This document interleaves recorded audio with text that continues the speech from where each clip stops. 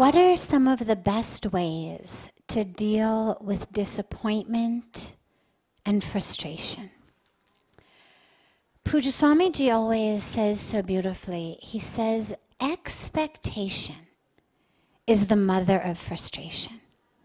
So when we think about frustration and disappointment, the treatment really needs to begin as a preventative measure. Yes, of course, we can go in and we can try to treat it once it's there. But as we know, when we deal with our physical health as well, prevention is the best cure. Yes, when you're sick, you can find the medicines, find the operation, find the treatment. But that takes a toll on us. And isn't it so much better if we can figure out a way to eat healthy foods, exercise, and stay well so that we don't get sick?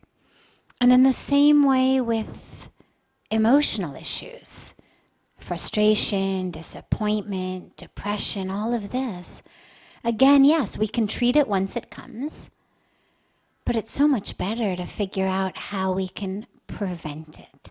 So when we know what causes it, which is very basically, as Pujya Swamiji gives us, the expectation. I have an expectation that somebody's going to act in a certain way. I have an expectation that the world is going to act in a certain way. I have an expectation that the stock market is going to act in a certain way, that traffic patterns are going to act in a certain way. And when it doesn't happen, we're frustrated, we're disappointed. Now, the minute that we recognize that we have no control over the stock market, over traffic patterns, over weather patterns, over anybody else's behavior, then that expectation from the beginning dissipates. It doesn't mean we don't hope. It doesn't mean we don't plan. It doesn't mean that I never plan a picnic because I can never know when it's not going to rain. I plan. But when it rains, I don't find myself frustrated and depressed and lost. You always know, well, there was a chance it was going to rain. You invest money in the stock market. Yeah, of course you hope it's going to go up. But you know there's a chance it could go down. We build houses with a hope that there's not going to be an earthquake, that there's not going to be a fire, that they're not going to burn down or fall. But we always know nature acts, there's earthquakes, there's fires, things happen. We love our loved ones, hoping, praying, expecting that they're not going to fall sick and leave us tomorrow, that they're not going to get hit by a car tomorrow. But on some level, we all have to know, whether we admit it or not, that we don't actually have any control over these things. And that possibility is always there.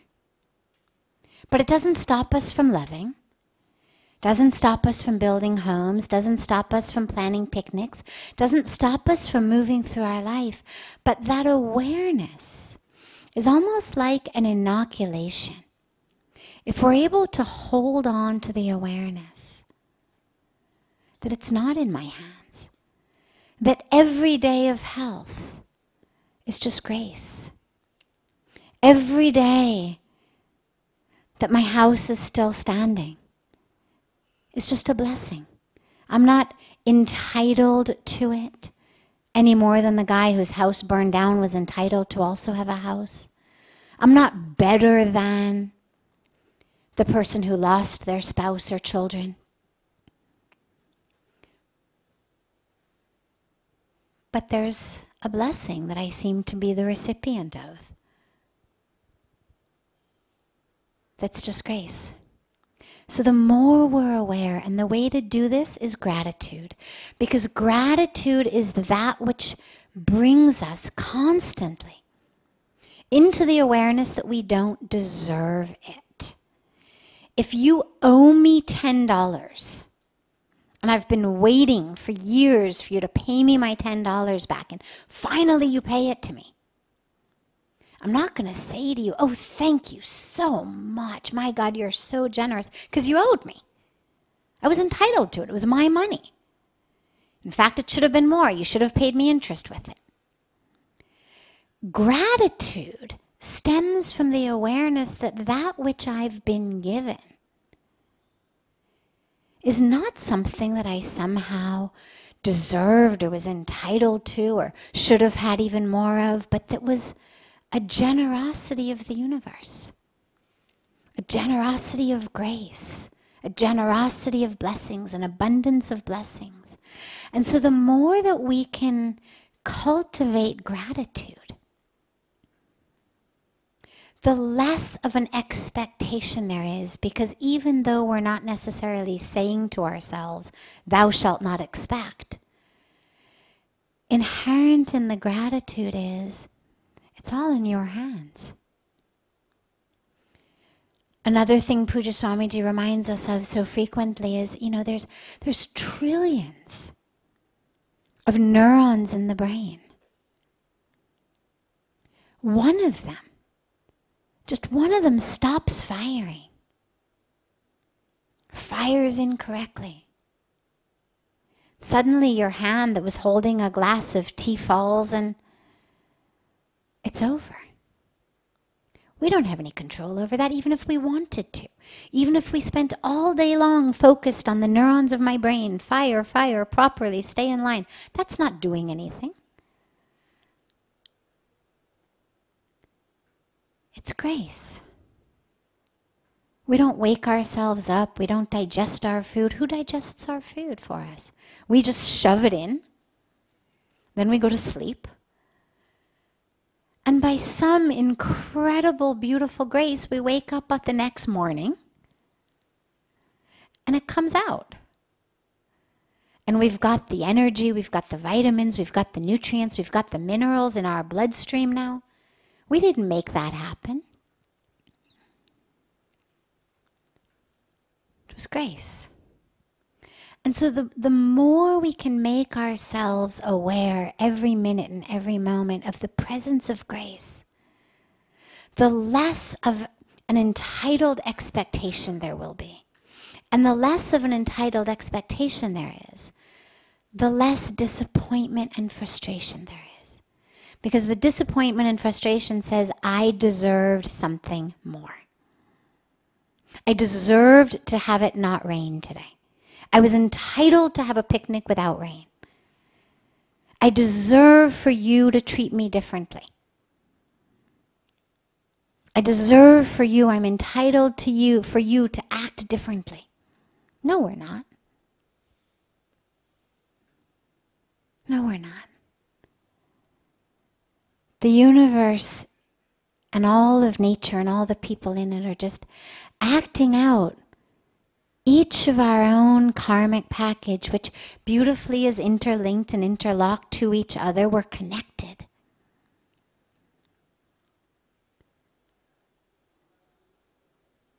But each of us is fulfilling our own destiny.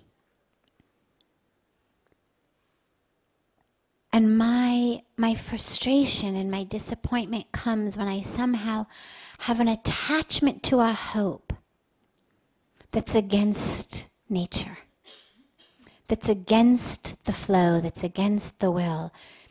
It was supposed to be sunny today. Well, no. When you've got pressure the way it is in the atmosphere, moisture the way it is in the atmosphere, a cloud soaking up that much moisture, it's going to rain. It's the law of nature.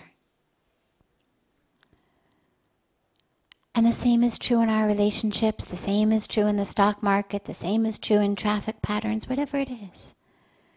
So by bringing gratitude into our lives, it just continues to remind us, really, there but for the grace of God, by any name, any form, it doesn't matter. But really, by your grace, I woke up today.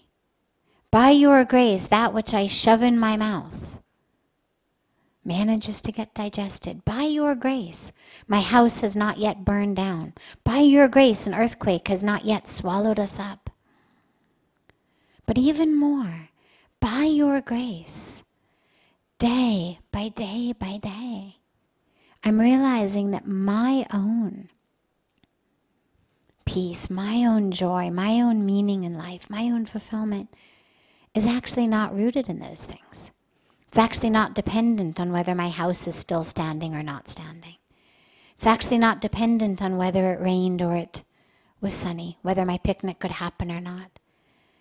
It's actually dependent on my connection with you, which gratitude strengthens. So it works on what you could call symptom alleviation. The medicine we take for the fever brings down the fever. It works on the symptom alleviation. The more grateful I am, the less disappointed I am, the less frustrated I am, the fewer expectations I have. But it also works on the much deeper systemic preventive level, which is the more gratitude I have, the more connected with the divine I am. And the more connected with the divine I am, the less dependent I am on what the things or the people in the world around me are saying or doing. The less power they have to make me depressed or frustrated or happy or elated, because I'm grounded in something much deeper. So it works on both levels.